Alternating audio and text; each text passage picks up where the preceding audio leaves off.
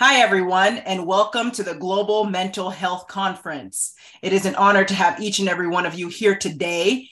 At this time, I welcome our Master of Ceremonies, Dr. Lakeisha James. She's the CEO and founder of Designer Events by Lakeisha. And also, I welcome our co-host, Barbara Mays. She's an amazing, motivational keynote speaker. Welcome, Barbara, and welcome, Dr. James. And thank you to all of our speakers and for everyone for attending today. Thank you. Thank you, Regeline. So welcome to the Global Mental Health Conference. I am the Master of Ceremony for this afternoon, Dr. Lakeisha James. Mental health includes our emotional, psychological, and social well-being. Today, you will hear from speakers that will educate you and share their story on mental health. So grab your pen and pad and let's take some notes. So let's get started. I'd like to introduce you our host, Regeline Sabat. She's a motivational keynote speaker, 5-time best-selling author, life coach, first-generation Haitian American, the host of Walk With Me podcast on JRQ TV, financial expert, and CEO and founder of Life Service Center of America, LLC, and also which is endorsed by Les Brown. It's such an honor to have each and every one of you here today. Make sure to grab a pen and a notebook to take notes because there's going to be a lot of value provided to each of you today.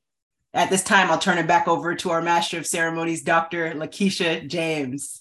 Thank you, Gigi. So our first speaker is Dr. Radley Redmond. He was not able to be with us this afternoon, so we do have a pre-recorded video.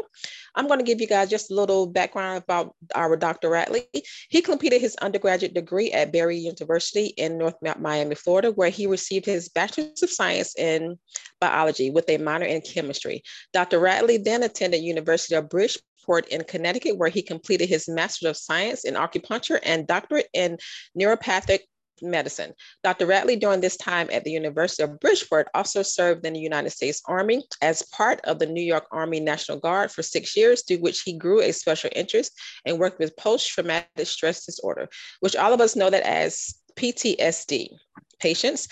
As a result of completed this thesis on underwriting and treating PTSD using a neuropathic approach, Dr. Radley served a tour with his New York Army National Guard unit in Kuwait and Iraq in support of Operation Inherent Resolve. That was in 2016 and 2017. Dr. Radley also been co-authors to 2 articles published by Neuropathic Doctor News and Review related to TPSD and TBI. Ladies and gentlemen, please welcome our speaker, Dr. Radley Rodman.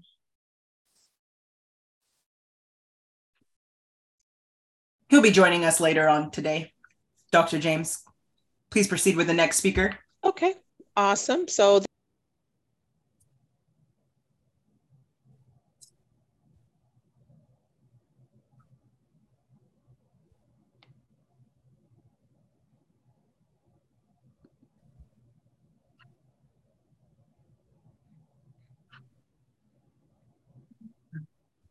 Dr. James, it appears we cannot hear you, so I'm going to go ahead and introduce our next speaker, which is Dr. Rowe. At this time, I welcome our next speaker, Dr. Brenda Rowe. Welcome. Good morning. I am so honored and blessed to be here this morning. As the conference has been set up, looking at issues around mental and emotional health.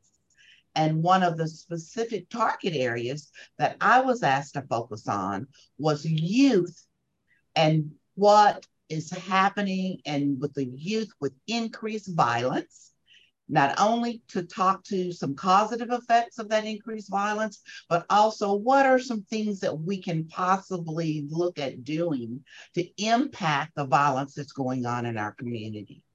I am the Senior Program Director of Family Stability Services here at Harmony CDC, which is the CDC associated with Concord Church.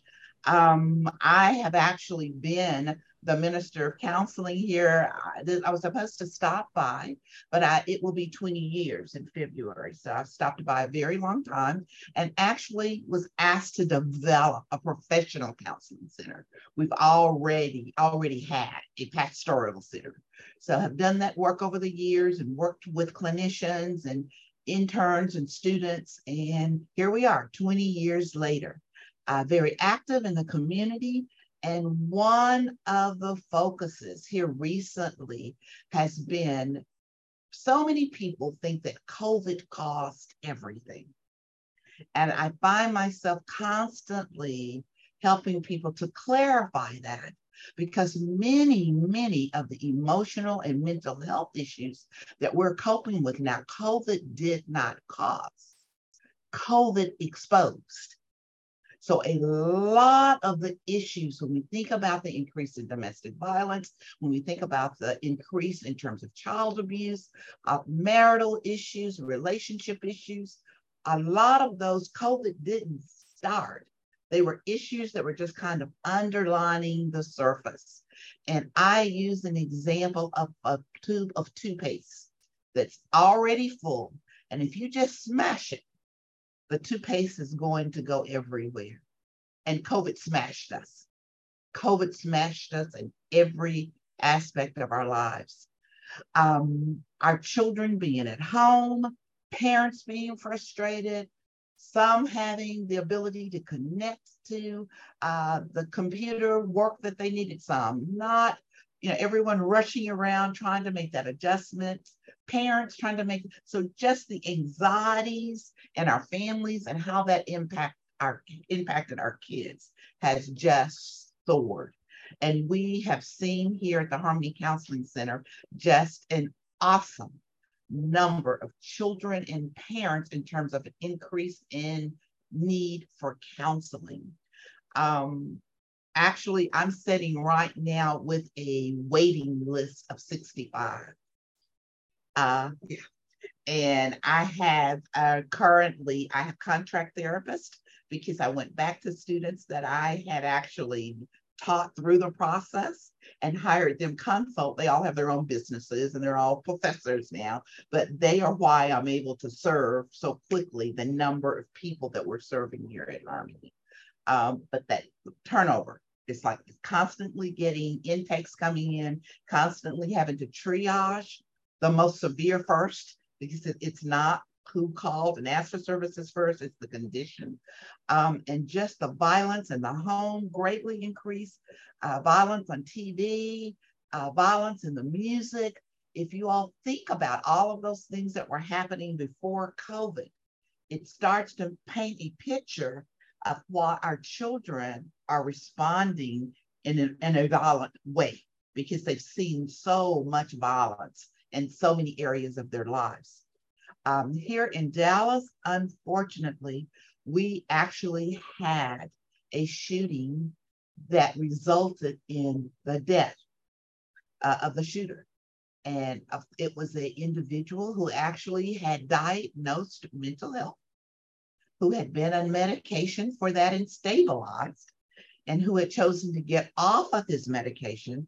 And his family was able to tell us later that they saw the increase in his acting out and in his behavior, because he was not on his medication. They called the police the day of the shooting, but he had just left the house.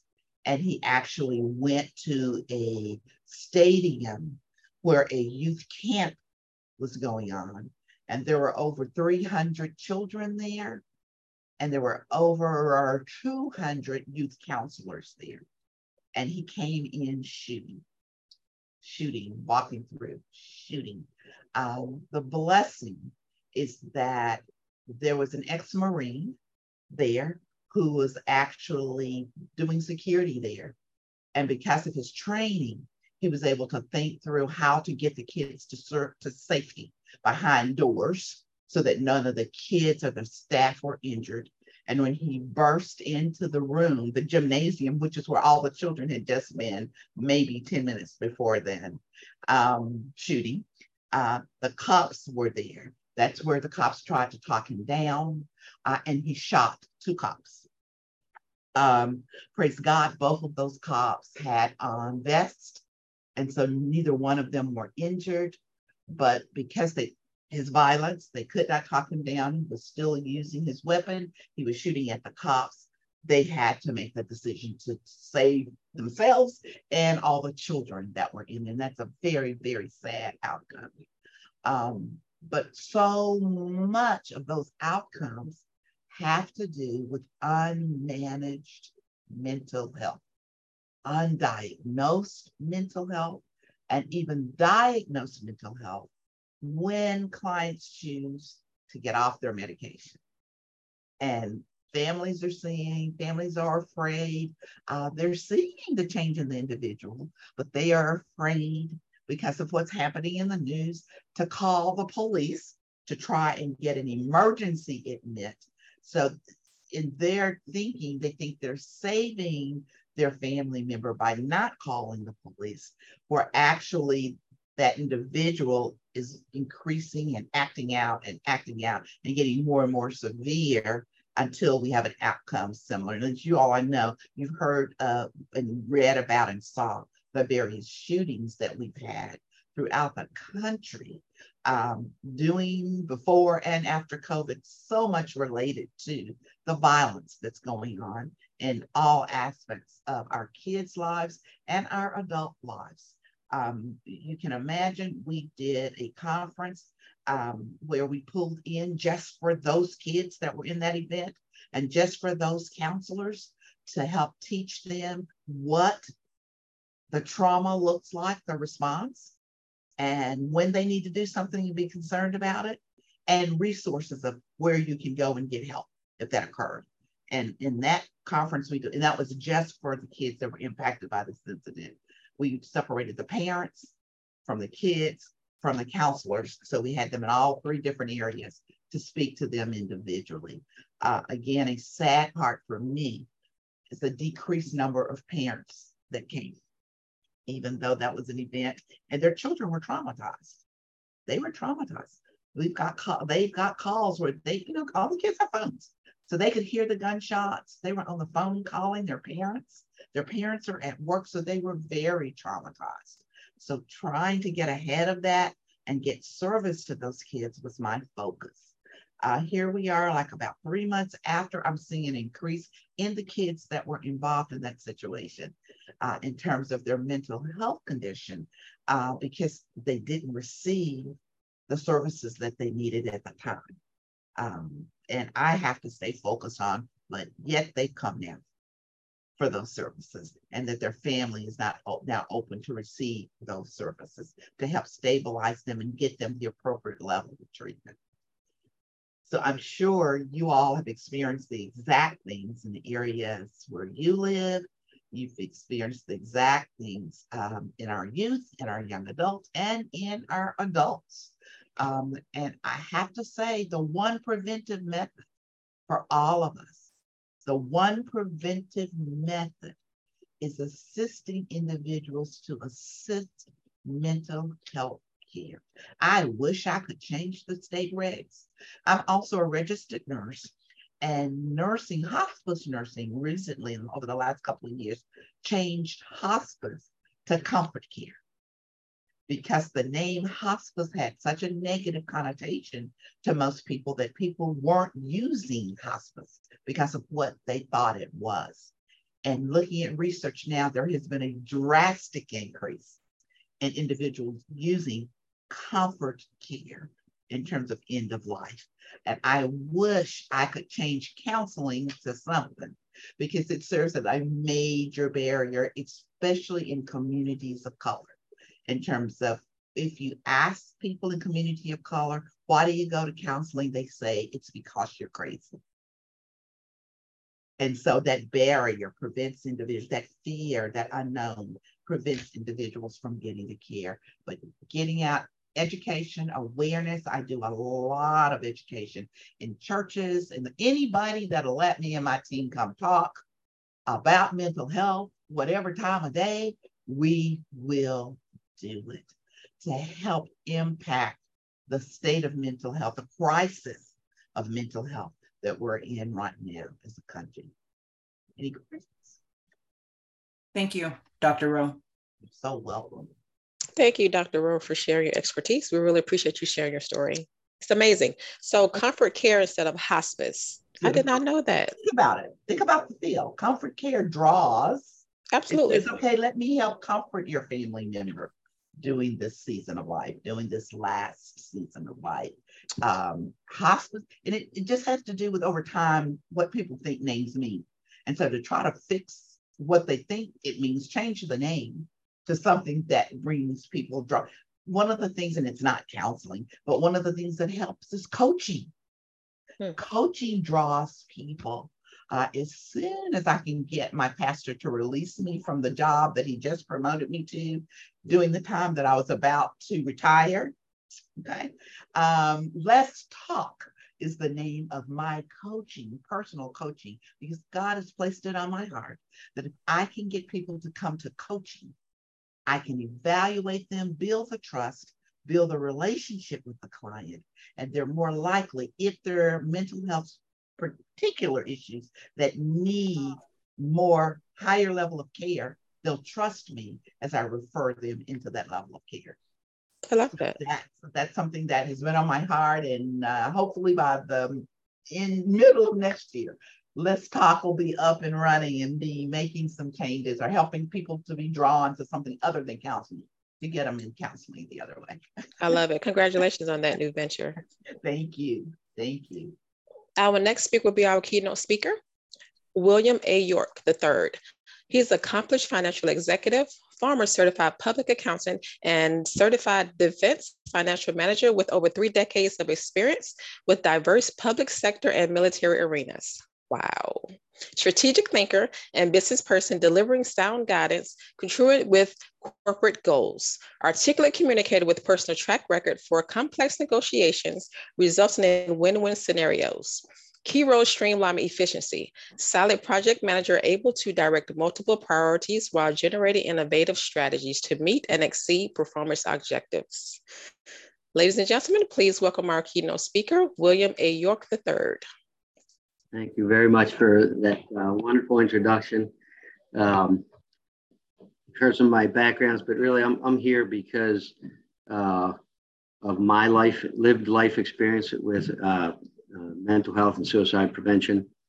I spent 30 years of my life, 20 years active duty, 10 years in the reserves in the military. I've been through lots of training with mental health, helped others by getting them to see the medical practitioners that they needed to see to save their lives while I was a commander. But all those things that I lived through didn't prepare me for July 28th of 2018. On that day, about 2 o'clock in the morning, 3 o'clock in the morning, I had a knock on my door. And as I went to the banister and looked down at the door, I could see a police officer on the other side. And I knew instantly that one of my 2 children who did not live with me had passed, one of my 2 older children. And having had issues with one of the children, I naturally expected that that was probably the most likely scenario, only to find out that it was my son, who was 20 years old, that took his life.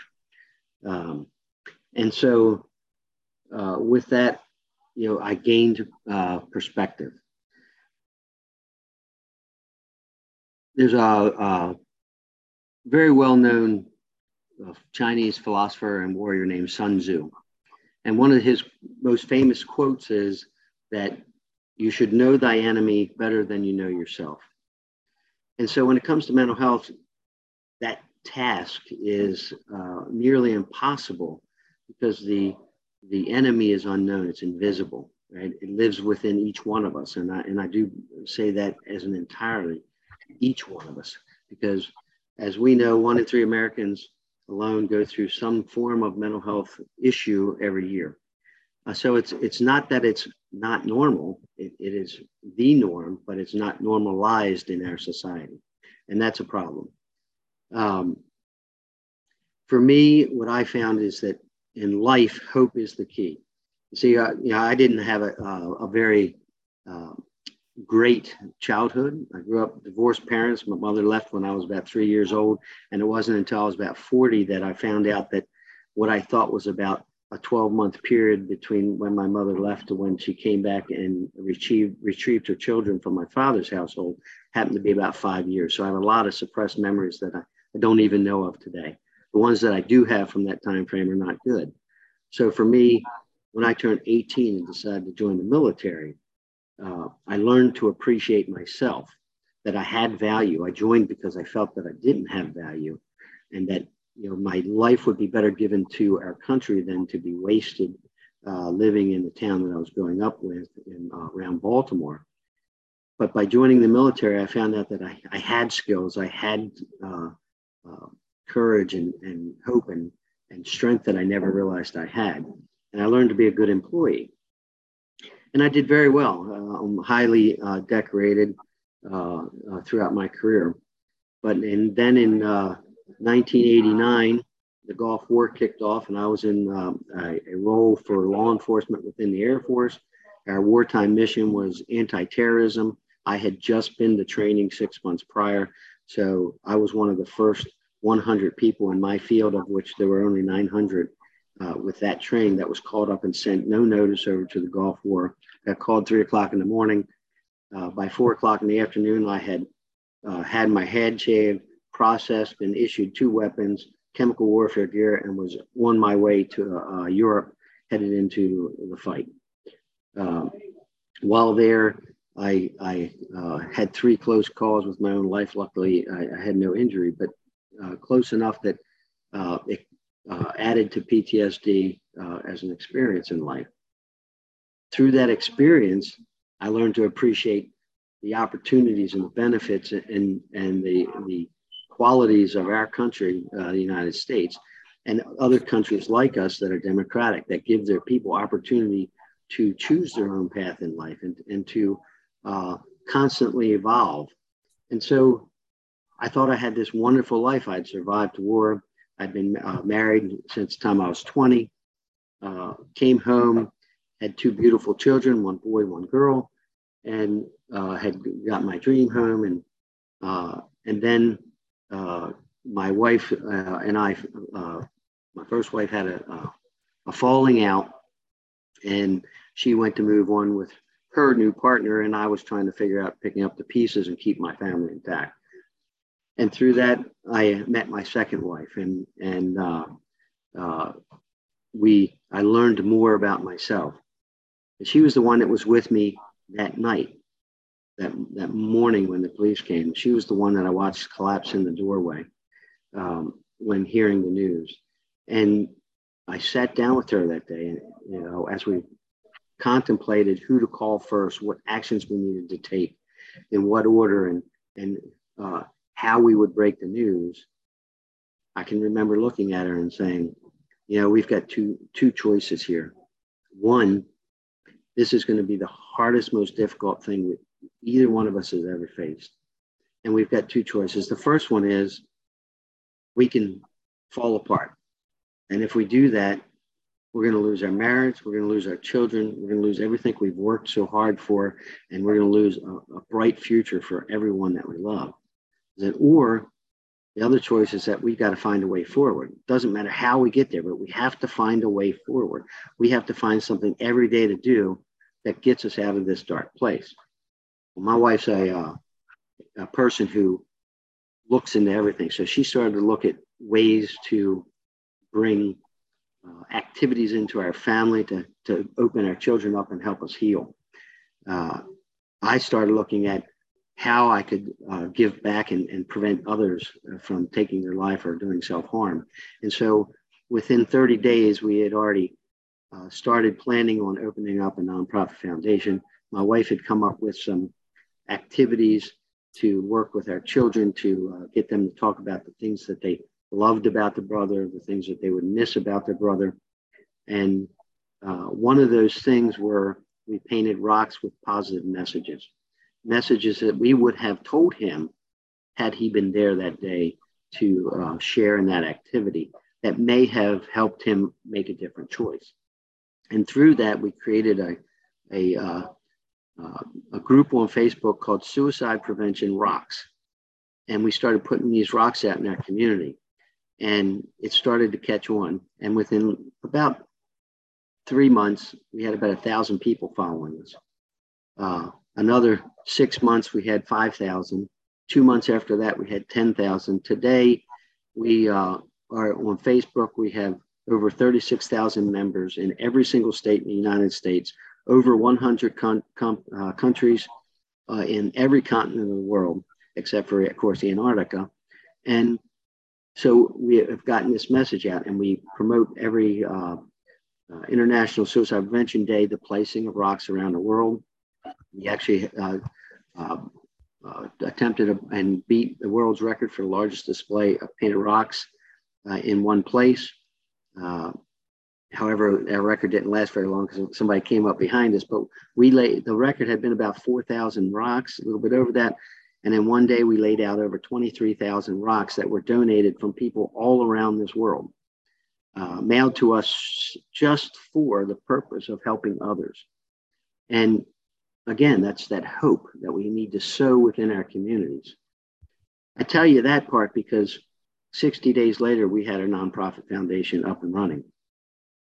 But that's not the amazing thing for me, because in the loss of my son, Josh, and the processes that we went through of taking that pain and turning it into something positive, some hope for other people, I learned another most important lesson of my life, and that's how precious little time we have as individuals to impact those that we care the most about and those that we don't even know that cross through our lives and our paths every day.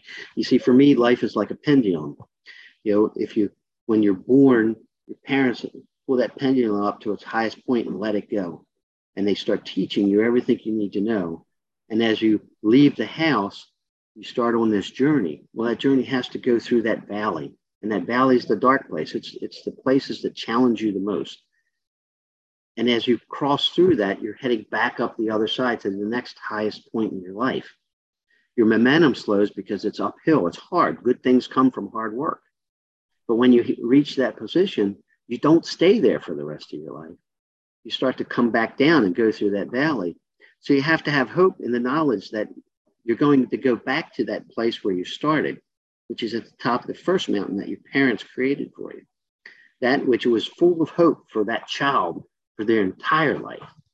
And so you carry that through life. Well, as you know, a pendulum never stops.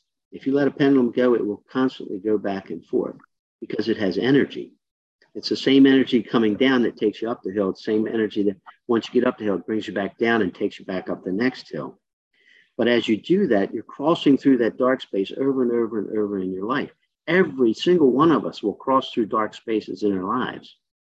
And hope is what gives you the energy to make it through that. And the more times you go through it, the more times you know that it's a journey well traveled, that you can make it through again. So what do we need to teach our children and those people who struggle? We need to teach them that if they travel through that dark space, that they will get easier, that they'll become more comfortable in it. And no, they won't stay there forever. And no, they won't be at the top forever. But it's the journey in life that teaches you all those important lessons that carry you through the dark times and through the best of times and help others find those great times and get through the dark times. It's reaching out to those around you and letting them know that I don't need to know you to care about you as a human being. That I may only be able to give you a hug, but I can give you something. And if I'm going to give you a hug, it's going to be a 30-second one because scientists have proven that 30-second hugs, it release endorphins in the brain, right? If you're going to cry, I'll give you my shoulder because scientists have proven that tears regulate the chemicals in the brain. So it's okay to cry, right? We have to be someone who loves other people. Now I'm a person who's trained to fight for our country, if necessary, to take the lives of others. It's not something that I would ever consider doing as part of my daily life. My daily life is helping others heal. And so I like to challenge everyone. You want to stay in the dark? How can we give others hope? How can we encourage them and teach them that hope is what takes you forward and that there's only one way in life, and that's forward in everything we do. We're going to fail forward. We're going to cry, learn from it, go forward. Help those around you because you never know when that person you help may help someone else that you love or may be the one who's helping you the next day. And so with that, I'd just like to say thank you for the opportunity to share my limited story and those life experiences that I found that have carried me through all these dark days, because I know that I'm going to travel back through that journey. I will never forget my son. And I will always go back to that place at times when I least expect it, most likely, to remember that which I've loved and lost, but knowing that that energy that lived within his body, that made his heart beat, still carries forth all around me in this world, that I can give it away to those that are around me. Thank you, William. Please state the name of the organization and how can folks support your organization? So our foundation is called the Joshua York Legacy Foundation. And we came up with that name because just prior to his death, Joshua was part of the LGBTQ community.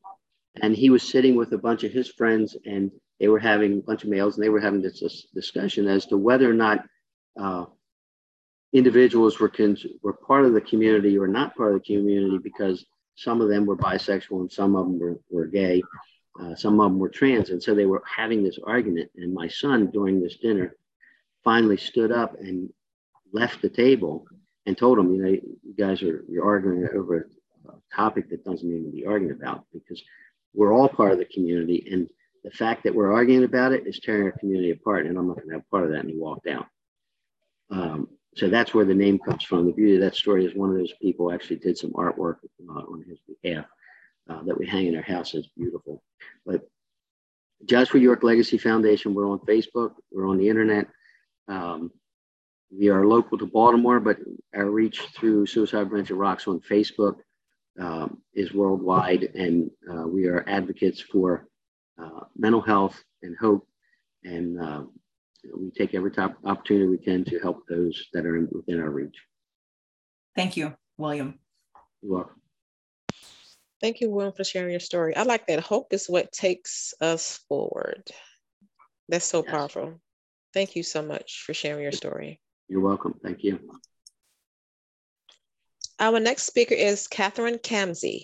Catherine is an author. Catherine Kamsey is on a mission to help children improve their mental health, support their spiritual growth, and balance their emotions. Through her books, courses, mentorship, and soon-to-be produced television show, Catherine is changing children's lives all around the world. Ladies and gentlemen, please welcome our next speaker, Catherine Kamsey. Hello. Thank you for having me here. I am British. I know if you think I'm speaking funny, so it's quite apt actually that I follow you, Bill, from your story, because I have a similar story. About 11 years ago, I had a phone call from my sister, and my niece had been murdered in England, and so that sort of sent me on this trajectory of developing everything that I've gone on to develop. And even though I had always been a big advocate of mental health and studying, the importance of meditation and journaling and gratitude and all of these things, I had it in my life when that happened. And it was actually 2 weeks before my wedding, and I had to cancel my wedding, and there was all these other things that happened because of that. I was so lucky that I had that base to pull on, and it was something that I was able to dig deep into and lean on, and I felt very blessed for having that, and it helped me. And like you say, I really wholeheartedly agree with everything that you said, Bill, with regards to you have to step forward. You get two choices: are you going to wear this and be devastated for the rest of your life? Of course, that's one option. Or are you going to take part of that and go forward with it? And I actually created a foundation. We built a tree house in her name, and which was lovely because she used to build tree houses. And I wanted to create a place for teenagers to visit and connect, because there's parks and you always have kids hanging around swings, and I used to, and that's for children. I wanted a place, it was for teenagers. It was a hangout location, and you could go and write there, or you could meet somebody there. And Alice, as she was an earth angel, and obviously it was her destiny to go. I think it was my love letter to her, really. And that's there now, right next to Pinewood Studios in Buckinghamshire in the UK. So that's something that I wanted to do for her. But what I realized going through all of this process was seeing all the children in my life and all my other nieces and nephews, and now I have a daughter. And I just thought they didn't have the toolbox of knowledge that I had. They didn't have the ability to go and lean on all of those modalities that I had. And I it started to question why. And of course, it's not something that's taught in schools yet on an ongoing basis. The importance, it's starting to, don't give it attention. Let's do meditation. Let's start the morning with positive affirmations and do a bit of stretching. Let's get all the wiggles out before we start our day. The importance of that, the use of essential oils and how they can really help you, and using nature and grounding and all of these things that we have in our wheelhouse as adults. When something bad happens, we go on a journey, right? Like Bill said, you either have this journey of you're devastated and you'll turn to drink or to drugs or to self-destruction, or, they are options that sometimes people take. Or do you dig deep and you think, right, there is still, like you say, there's still hope, there's still sunshine there. Can you use these modalities to make your life better? So I wanted to create something for children and hand them this book. It's a toolbox with all of these skill sets in, and it's got everything there. And it's just, I touch on each subject and I give them enough information that they can inquire more about it, a little bit about meditation, the importance of healthy eating, drinking, water every single day, positive affirmations, prayer, all of those things that absolutely fundamentally, scientifically help and make a difference to your life. And so that's what I've started. And with that, I've also got 27 other books in the series. My background is a TV host, and so I wanted to sort of go full circle with everything. And with my daughter, having all of this information and this knowledge, we've all sat there and, well, I don't know about you, but spent hours watching My Little Pony and Peppa Pig and all of these different shows that are out there, which kids connect with. And I thought, where's the show that's giving the lesson? And you've got something like Paw Patrol, which is great. It's about teamwork and it's about helping people and it's about working together, which is wonderful. But where are the actual real fundamental lessons in there, where the child comes, it's a really positive show, and they come away with actual knowledge of the things that can actually help them step forward in life and help them. And so that's where my idea for the show has come, and it's called Love and Lightland, and it's going to teach children all of these different modalities. It's a bunch of little fairies and they all work together, and it's got elements of teamwork. But every time something goes wrong, and something will happen in the gang, then it's like, oh, what are we going to do? And then in will float the meditation fairy, and she'll help everyone meditate. Or everyone has too much sugar, and then here comes Heath, the healthy fairy, and he comes and teaches them how to make a smoothie and how important it is to add greens and so on and so forth. So that's something I'm working on. It's in development at the moment, and I'm also going on from that. I want to make a place for children to come and visit so they can learn all about these things, because I know the difference that it can make in children's lives. And going on from when my niece was murdered, she had a younger sister, and from that she's had terrible PTSD and has had a lot of electric shock treatment and had to go into a mental institute and had all sorts of difficulties. And with a lot of my sister's work, who's very positive, she's been able to use a lot of these modalities to bring her back to herself, because you sort of leave yourself when something like that happens. So, again, it's just having these modalities, having a toolkit, and as a parent, having something to actually give your child to teach them, because I just think that's so important. And I've seen it happen. I've seen the change in children in my daughter's friends that are using now these modalities, and in the local schools that are using these modalities, because children misbehave for a reason, or they act up for a reason. So we have to look at the reason and then give them the tools to overcome that. And that's what I think that obviously everybody here is doing. And I think obviously what Dr. Rowe was saying as well with her work, that it's so important to, change the language of things and the way people feel about things. And my heart, when you said about changing hospice to comfort care, my mum's got cancer at the moment, so you know, we're having to have these conversations, and none of us want her to go to a hospice. And it's, you know, to have that word, just by changing the word, the power of that. But I absolutely want her to go and have some comfort care, right? So, and I think if we can do that for our children as well, you know, if we don't, like you were saying, you know, don't call it counselling, we're talking, and there's nothing wrong with that. You know, that's the importance of that. So I just really wanted to echo everything that you were saying, and I'm touched by both of your stories very much, and I'm very grateful to be here and to share my story. And I hope, and another mission I have is that we get this in schools. Like, absolutely, is so important. I've got like this little workbook, and I'm trying to give my book away for free as much as I can. I've given it to a lot of children's homes and to foster homes, because this project is all of our projects. It's everybody. If we just all held hands and we could make this happen, I just think it would be unbelievable and so important. And you know, more.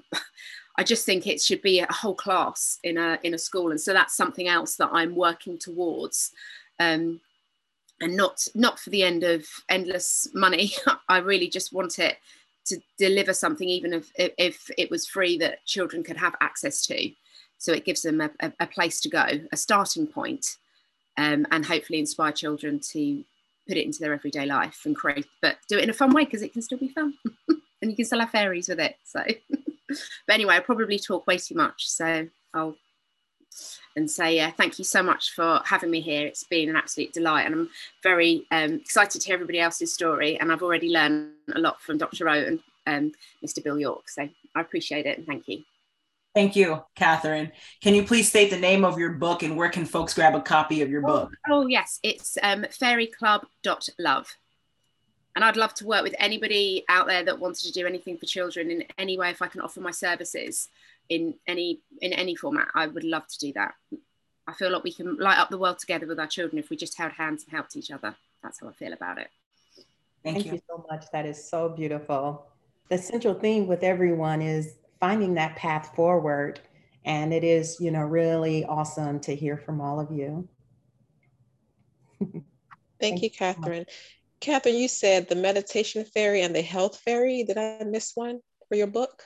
Oh yeah, I have those in my actual book. There's 14 different modalities that we talk about. There's gratitude, affirmations, vision boards. There's it's all sort of like crammed in there. So, and then there's like, it's a guide. It's not a book. I call it a guide. So if children are worried, it's like, oh, you feel feeling worried, goes to these pages. They're the actual actions that they can take. If you feel sad, if you want to make friends. So it's a guide, and then it's got a tick box of all the things that they can do on a daily basis, even if it's one or two. So I just try to make it as fun as possible. I love that. Thank you so much for sharing your story and your book. Oh, grab a copy. So yeah, and I'm happy to donate as well and give them away for free. I love to do that. Awesome. Well, you heard it here, right? She's say, yeah, collaborate. Absolutely. Thank you so much, Catherine. My pleasure. Our next speaker is Kelly Hall. Kelly is a certified holistic health and wellness coach, stress resilience and mental wellness, trainer, nutritional psychologist, practitioner, certified life coach, speaker, author, and mental health advocate. Ladies and gentlemen, please welcome our next speaker, Kelly Hall. Hi there. Thank you so much. Can you hear me okay? Yes, ma'am. Great. Awesome. I'm really thrilled to be here with you guys and on this conference. And I am thrilled to hear all the speakers so far. And I love that we all have this common thread. Obviously, we're here for the same topic, but it feels like everyone has experienced something that has moved them to help other people. And I'm really passionate about that. So I'm thrilled to meet so many other people passionate about that as well. So I am a mental health advocate on a mission to spread mental health awareness, suicide prevention. Along with this goes just this year, I lost my sister-in-law to a suicide. She was struggling with depression for the last couple of years. And, you know, it's that it can touch anyone. And this was work I was already doing. And then this happened in our own family. And as you all know, that can be very devastating. So no one is immune. You know, she was bright and beautiful. She had a loving family, grandkids, loving husband, had plenty of money, a great job. You know, none of that matters. Everyone can get to a dark place and find that it's really hard to climb back out of it. So I want people to know they're not alone. They don't have to be ashamed. They don't have to be embarrassed to need help. I personally struggled. I had sudden onset OCD at 23, which is 30 years ago now. And at that time, there really was a stigma. It was very bad still. You know, as we all know, it's coming along, it's getting better. But the more awareness we can have around this, the more we can talk about this and normalize it because, you know, everyday people are going through things. You know, the 1 in 5 are struggling with depression or anxiety on a yearly basis. 1 in 20 struggle, you know, with a very tough diagnosis. So let's all band together to break that embarrassment, to break that people feeling ashamed. It should be no different than like somebody with a heart issue who needs medication, somebody in a wheelchair because their legs don't work. You know, somebody with Parkinson's, you wouldn't tell that person, oh, just stop having that tremor. You know, no, nor should you tell someone that is struggling with mental health, oh, just snap out of it. Oh, just pep up, you know, things like that. I know some people like they feel like they're trying to minimize it and help that person. But really it makes that person feel like it's not okay that they are struggling. And, you know, we need to break that for sure.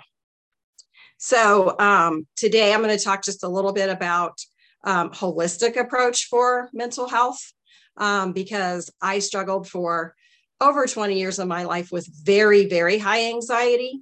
And with the, mostly what I got was take your medication, your bowl of medication, and do your talk therapy. And I would ask all the time, isn't there something different, something better, something more? Isn't there something I can be adding in to help this? And much like Catherine talked about, you know, I'm into just that holistic approach of there are so many different things that you can be doing.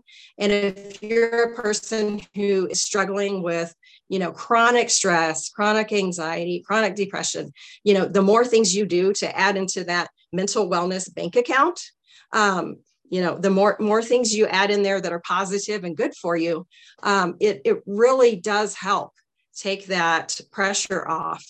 And that holistic of approaching body, mind, and spirit being so important. I will also talk a little bit about today, body, mind, spirit, and gut health, because I wrote a whole book about the mind and gut connection. I first learned about this 14 years ago with my daughter who has autism. And the doctor who we ended up coming across at the time, he was like well advanced with this whole gut and brain connection. And because he had a teenage son who had issues, and he had a lot of leaky gut issues and dysbiosis, which is too much bad gut bacteria, not enough good. And that gut and brain communicate all the time. And if you have too much bad gut bacteria in there, it's sending bad signals, which gets that red alert in the brain going, something's wrong. Even if, you know, logically you can go through and say, you know, well, is it this? Is it that? And you can't figure out, there's really nothing wrong, but that fight or flight is getting sent out. And that's what you're responding to. So today, I want to talk just a little bit about that. And have you guys ever experienced like butterflies in the tummy, that butterfly feeling? Yeah. Or that just a gut feeling, like you just know this thing is good or this thing is bad. Like you can just feel it in your gut and it's just making your whole body radiate. That is that gut and brain connection talking to each other. Because our DNA, the gut microbes actually outnumber the body's human DNA by 9-to-1. So your microbes really are talking for you. And so it's important to address that. So I'm going to talk about just 3 quick ways that you can optimize that and help your gut and brain communicate better. One would be nourishment, nourishment being body, mind, and spirit. But right now I'll talk about nourishment being like food is medicine or food can be poison. And, some quick things people can do is just to let go of artificial flavors, GMOs, all things like that. Red and blue food dye are so bad for the brain, neurotoxins to the brain. And then add in things like fermented foods are especially good. Kombucha, sauerkraut, yogurt, things like that. You have to watch out for high sugar in some of those store-bought kinds, but you can make your own at home, or if you're at least looking out for the sugar, but that's going to help feed that good gut bacteria, which is going to help send the right signals to your brain. Stimulating the vagus nerve is really good for that connection. One way you can do that is to hum. And when I say hum, maybe we can try this together for a second, but not just like a little tiny hum, but you're really going to put some force into that humming, and you're going to actually stimulate that whole palate in your mouth, and you're going to move it like back and forth. And that's going to help stimulate that vagus nerve, which is the main nerve running from your brainstem all the way down through the gut. So let's do one little hum together. So, and then you want to turn that volume up.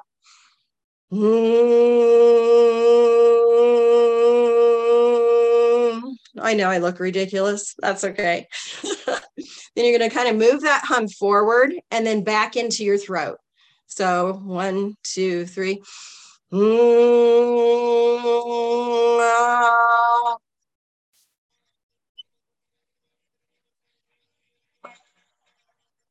And you can feel that moving up and then moving back down into your throat.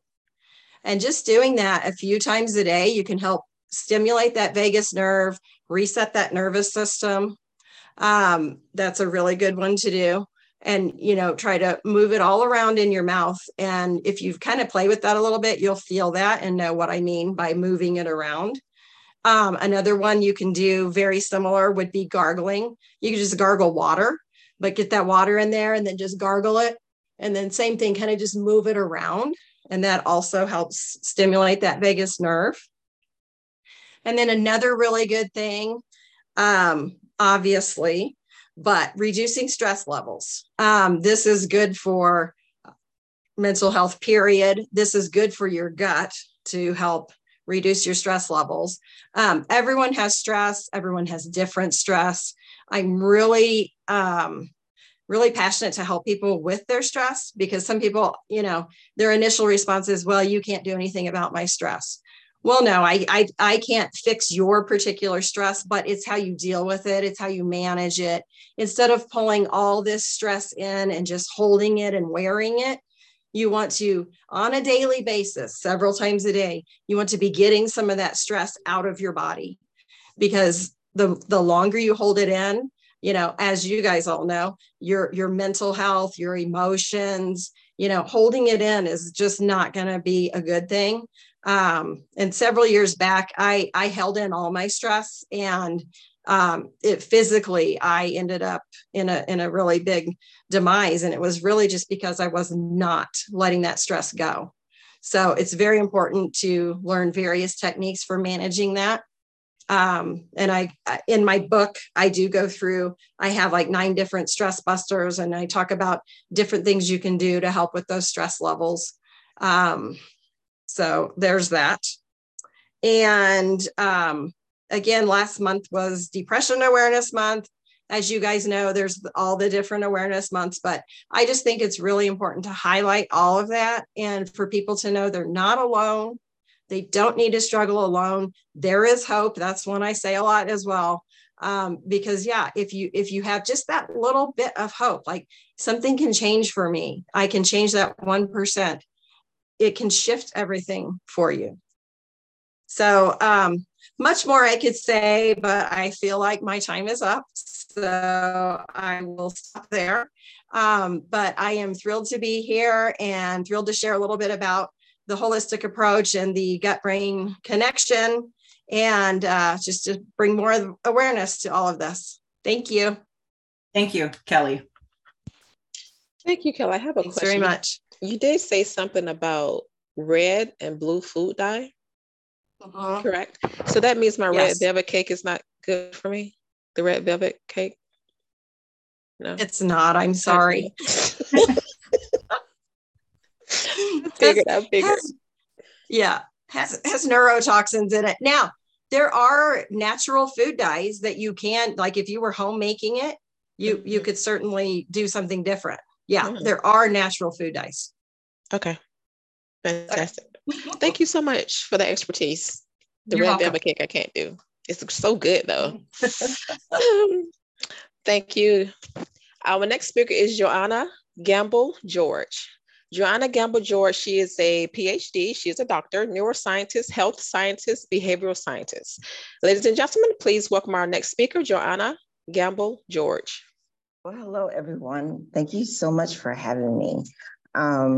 As some of the other people stated, they've experienced anxiety or other stressful events in their life, and I have as well. And I think a lot of times in the past, I had a lot of trouble just dealing with it, where sometimes I would just completely shut down.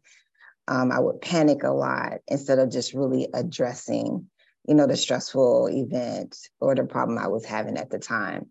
But what I've learned as a neuroscientist, that the power of our brain, we can hack into that to really help us to adapt and deal with stressful life events.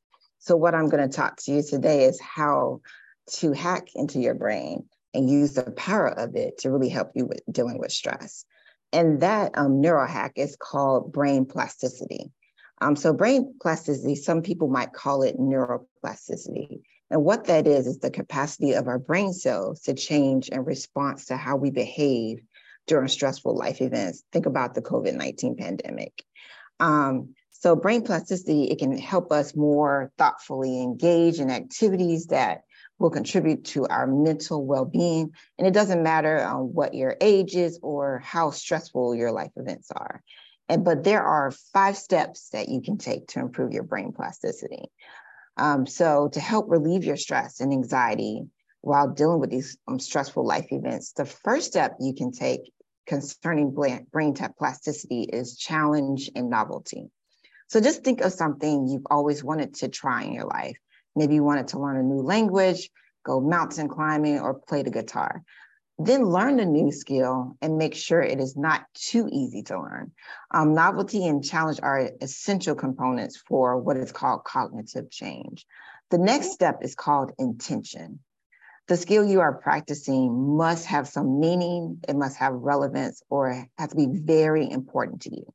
So changing your brain plasticity is associated with the feeling of being rewarded while engaging in a new task. So think about why you want to learn this new skill. Maybe you just love traveling, you love being in the mountains, or you just love guitar music. Well, just make sure it matters to you personally and then write it down. Then you must maintain attention and stop all the distractions in your life that may be keeping you from learning a new skill. The skills we practice tend to improve over time. So focus on exact tasks that increases the likelihood of change. So you have to make sure you have a plan in place. Schedule time in your calendar to focus on this task and consider setting a personal goal and incentive. And then the 4th step is called repetition and intensity. One and done is not enough. So shorter bouts of intense repetition are usually needed to create new connections in your brain. So just checking with yourself weekly. If you have not been following through with your plan, just adjust your plan and keep going. And then the last step focuses on time. So you plan for lapses in life. That's normal. We deal with it all the time. Just refocus, adjust your schedule, and keep going. So make sure you are patient with yourself. Neuroplastic change takes time for a change to occur. But to make the most of this, hack called brain plasticity. To achieve your optimal level of mental wellness, you have to have what is called the right mindset. So here are some actions you can take to help you adapt and overcome those challenges. The first action you can take is of acceptance. You should learn to accept the fact that you cannot control everything that occurs in your life. And by doing this, you can figure out what is causing you stress and bring it into perspective to prevent you from worrying about being helpless in situations that are really beyond your control. You have to ask yourself, whether the stress you're experiencing, is it really as bad as it seems? Another action is finding an organization in your community that you can volunteer with, just to get your mind off of things that are actually causing you to be distracted, nervous, or even anxious. So volunteering can help you with building your character. It can help you with finding a new passion. It even can promote personal growth and mental health through self-esteem and a sense of accomplishment, while you're also doing good for the community. Also, getting enough sleep is so important. Adequate sleep helps to rewire our brain, such that it lessens the negative impact you feel when you anticipate fear or worry, especially when you're in these stressful life events. So a regular sleep routine can help you establish this sense of normalcy and really keep stress at bay. But it also helps you stay physically and mentally healthy. So try to go to sleep and wake up around the same time every day. I know sometimes it might be a little bit difficult. And also turn off electronics at least 1 hour before you go to bedtime, because blue light, when it's emitted, it actually interferes with what is called melatonin. And that's the hormone in your brain that helps you go to sleep. Plus, this gives you a break from all the stressful news you might be watching on your news channels. So if you're having trouble falling asleep, try drinking some herbal tea, maybe take a hot bath or a shower, or write something down about your thoughts that keeps you tossing in the middle of the night. Also, you want to take breaks from news stories, including those that are on social media. So sometimes you just need to check out of social media. It's good to be informed, but constant information about stress going on can be quite upsetting. So just consider limiting the time you're using social media, watching the news, just to like a couple of times a day, and disconnecting from the phone, TV, and even computer screens for a while. Also, you want to eat healthy and have like a well-balanced meal every day, because that helps to increase your energy levels, and it also helps to improve your heart and brain health. So there's a diet known as the DASH diet, and that stands for Dietary Approaches to Stop Hypertension. And it's a good example of an eating plan that can do this. So what it does is that it emphasizes eating vegetables, fruits, whole grains, and other foods that are low in fat, sugar, as well as sodium. So try to reduce your intake of foods with saturated fat. So that means like pizza, dairy products, including cheese, milk, and butter, meats such as pork and beef, and as well as sweets like cookies. So when we consume diets that are high in carbohydrates and saturated fats, what we're doing is exposing our bodies to what is called oxidative stress.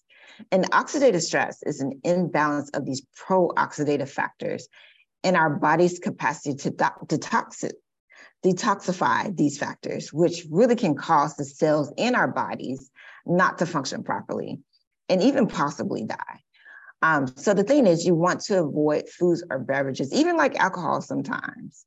I know sometimes we want to celebrate, maybe you went to a Halloween party and had some alcohol, but don't have too much consumption of alcohol or drinks that are high in caffeine, because they can actually increase our anxiety, especially when you might be having like withdrawal symptoms. The other thing is that you also want to have time just to unwind and just take deep breaths. So deep breathing exercises, what they do is they help lower our blood pressure. They can ease the mind while strengthening your lungs. So you want to try to do some other activities you enjoy that can just make you laugh. Whenever I'm stressed out, I use laughter all the time as a good strategy just to help me deal with anxiety, especially tension in your muscles. So laughter also, it can help lighten your mood if you're really sad. and help you build resilience against all these stressful life events that you might be dealing with. Also, you can practice meditation techniques like counting to 10 as you inhale and exhale slowly after saying each number to really help you calm your nerves or release stress. And it also helps you to focus more on the exercise instead of thoughts of impending doom. And then the other thing is physical activity.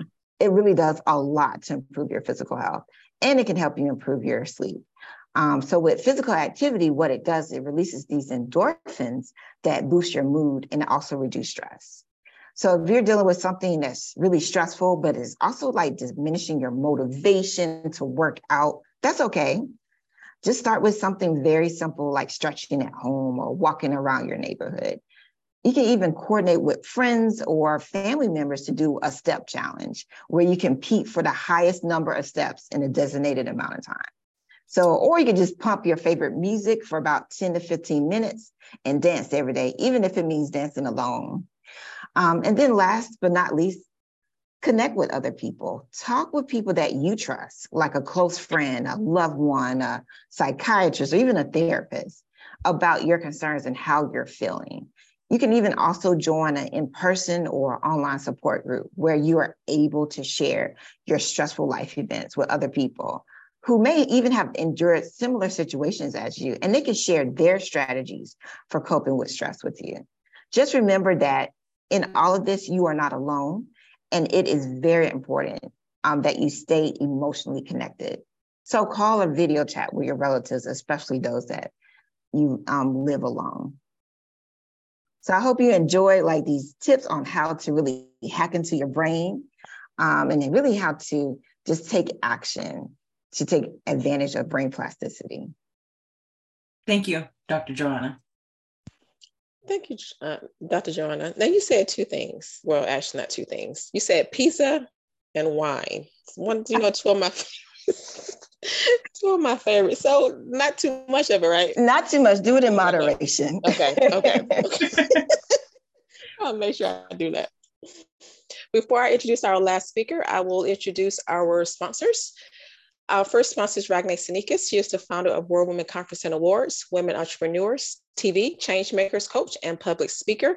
Michael D. Butler, he is the CEO of Beyond Publishing. He's a book publisher, global speaker, and media coach. Daniel Gomez, he's a keynote speaker, corporate trainer, executive coach, and confidence architect and author. And Melanie Ake, she is the founder of Everyday Leaders, professional coaching and consulting. And myself, Dr. Lakeisha James, corporate event planner, set designer, and mentor and author. Our last speaker, I did mention him before, but he is not able to be with us this afternoon. He is on a pre-recorded video. So I'm just going to introduce him a little bit more. Dr. Rodley, he is a co-author and published 2 articles by the Neuropathic Doctor News and Review relating to PTSD and TBI. And now he is the author of his first book, Trauma to PTSD, Root Cause of Healing Branches. Dr. Radley has his own clinic where he sees clients both in person and virtually. Ladies and gentlemen, please welcome our last speaker, Dr. Radley, via video.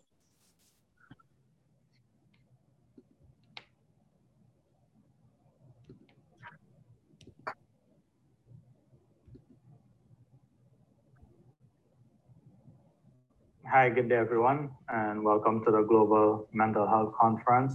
I want to say a special thanks to Dr. James, Gigi, and the team for putting this event together. And thank you for the opportunity for allowing me to be part of this event. Due to unforeseen circumstances today, I recently had a loss of a family member, and today is a funeral. So unfortunately, I had to do this as a pre-recording. So I want to say special thanks to Gigi and the team for allowing me the opportunity to still be part of this event, but do it as a pre-recording. So thank you guys very much for the support and allowing me to do this.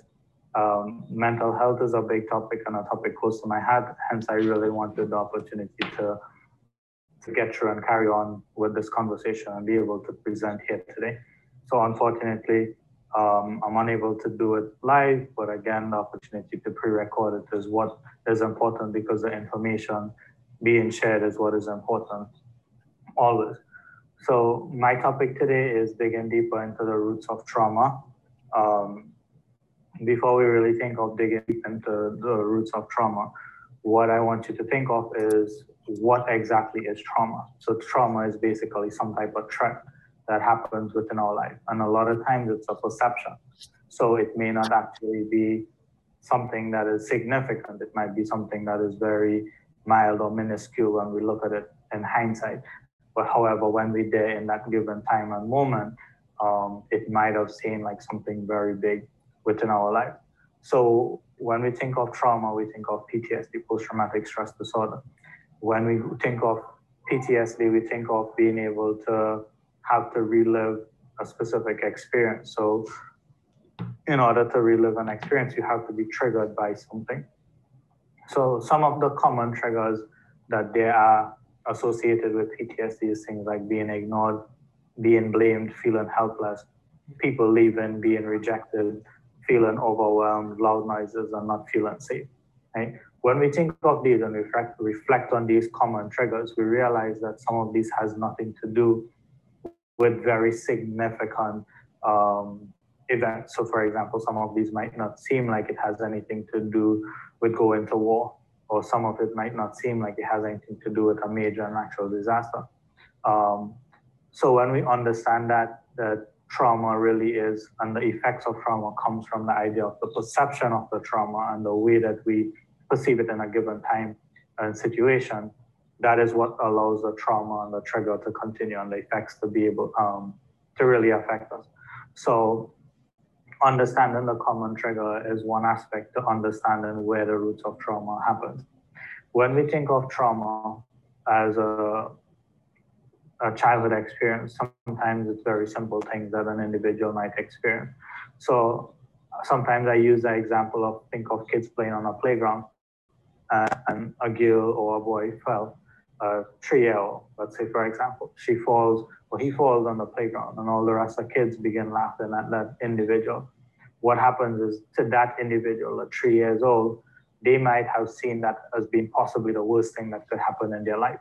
So in that given moment, they recognize that specific event as being traumatic. So understanding that trauma comes from very simple things gives us an understanding of where that deeper aspect of trauma plays in. Also think of someone growing up in an abusive home. Oftentimes when you hear someone talk about being in an abusive home or growing up in an abusive home, they think of most times that it has to be directed either towards the kid or towards the other family member. And a lot of times we think of it as physical abuse. We don't think of necessarily as verbal abuse. Thankfully, the more and more people talking and bringing mental health to the forefront, it's realizing that these simple things are more common as well. And these are things that do affect our mental health as we grow older. So think of a kid that is in a home where the parents are constantly quarreling between themselves. That 2-year-old, 3-year-old child might recognize or perceive within that time as a threat, and hearing their parents yell, that could be been the worst thing that they could have possibly experienced. So part of having to survive a trauma is being able to adapt to it and being able to overcome it. So what some people do is basically put up a wall around themselves, basically to survive those traumas or traumatic experiences that they have perceived. And what happens is sometimes those things shape personalities. And as we think of when an individual from a childhood and they have to be constantly exposed to something, constantly be able to expose to parents yelling at them, parents yelling at each other, and they develop that personality around it, a very protective personality or a very outgoing personality. Deep within themselves, those things become traumatic to them. So they have that trauma that continues throughout their life.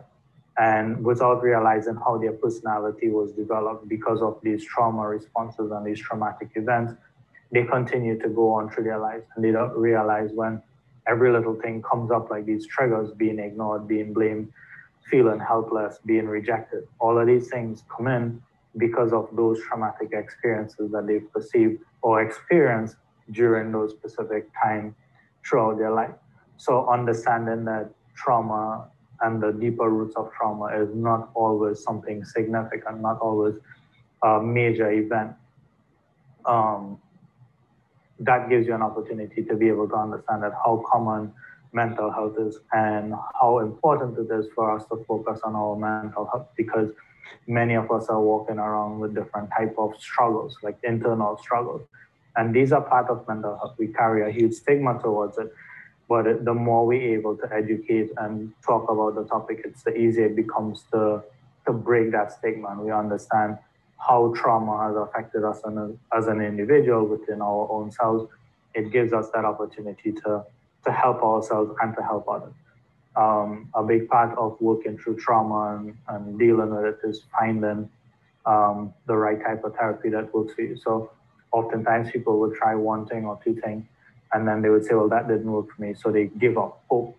And my goal is always to try to educate people and tell them that, listen, there is a lot more hope beyond just this aspect of going to talk therapy and try and talk therapy with two different doctors or two different therapists, as the case may be.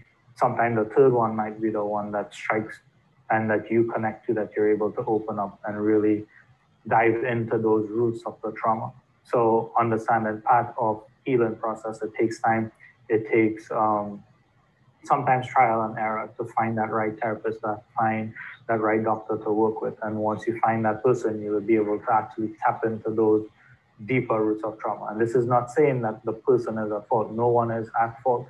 It's just a matter of connection. If you're unable to connect with somebody, it doesn't necessarily mean that you are wrong or that person is wrong. It just means for that specific trauma or that specific event, you're unable to feel comfortable enough to bring it up with that individual. So sometimes take an opportunity to reach out to other avenues for help. There are different types of therapies, coloring, art, drawing, music, different types of creative therapy, things like tapping, emotional freedom technique, EMDR, cognitive behavioral therapy, exposure therapy, community and family style therapy. All of those things are options. So sometimes tapping into those aspects is always important.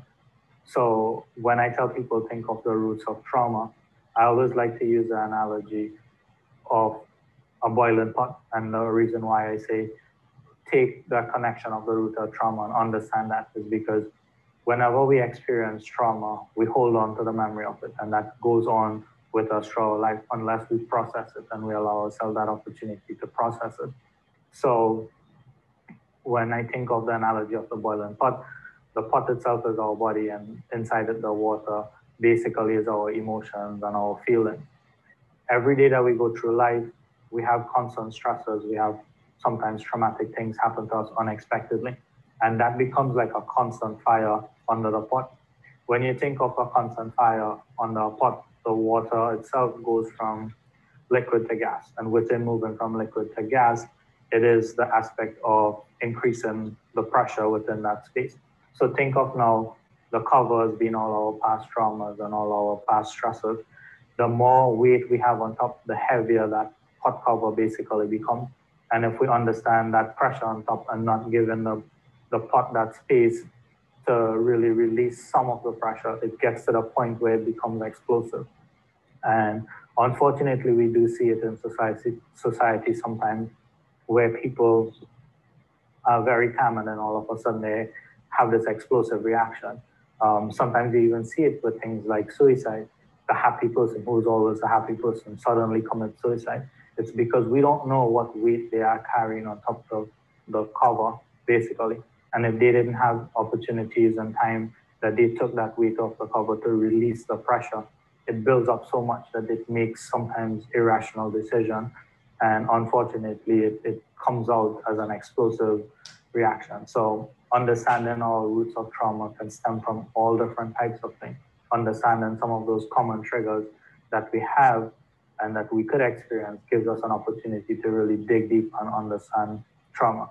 I know this is a very short presentation, but just bringing that idea of taking that opportunity to dig deep and understanding some of the triggers and where it might stem from within ourselves would give us an opportunity to really heal and move forward. So once again, I want to say thank you guys very much to Dr. James, Gigi, and the team, and all the other speakers here today at the Global Mental Health Conference.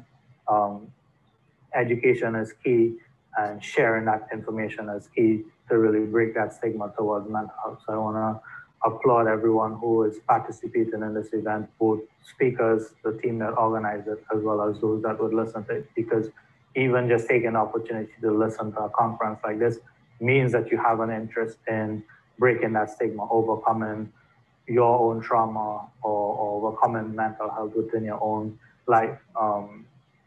It is important. So again, I want to say thank you, and I want to say even a special thanks for everyone that allowed this opportunity for it to be pre-recorded and share with you guys. So I do hope that at least some of the information that I could have shared, that some part of it that you can take home and really think about it and delve into it and understand from your own aspect, and have us that opportunity to move forward, break that stigma towards mental health, and become stronger as an individual, as a family, as a country, as a village, as a world as a whole. So again, thank you guys very much for this opportunity today. And I do hope that you enjoy the rest of today's program. Take care. Bye.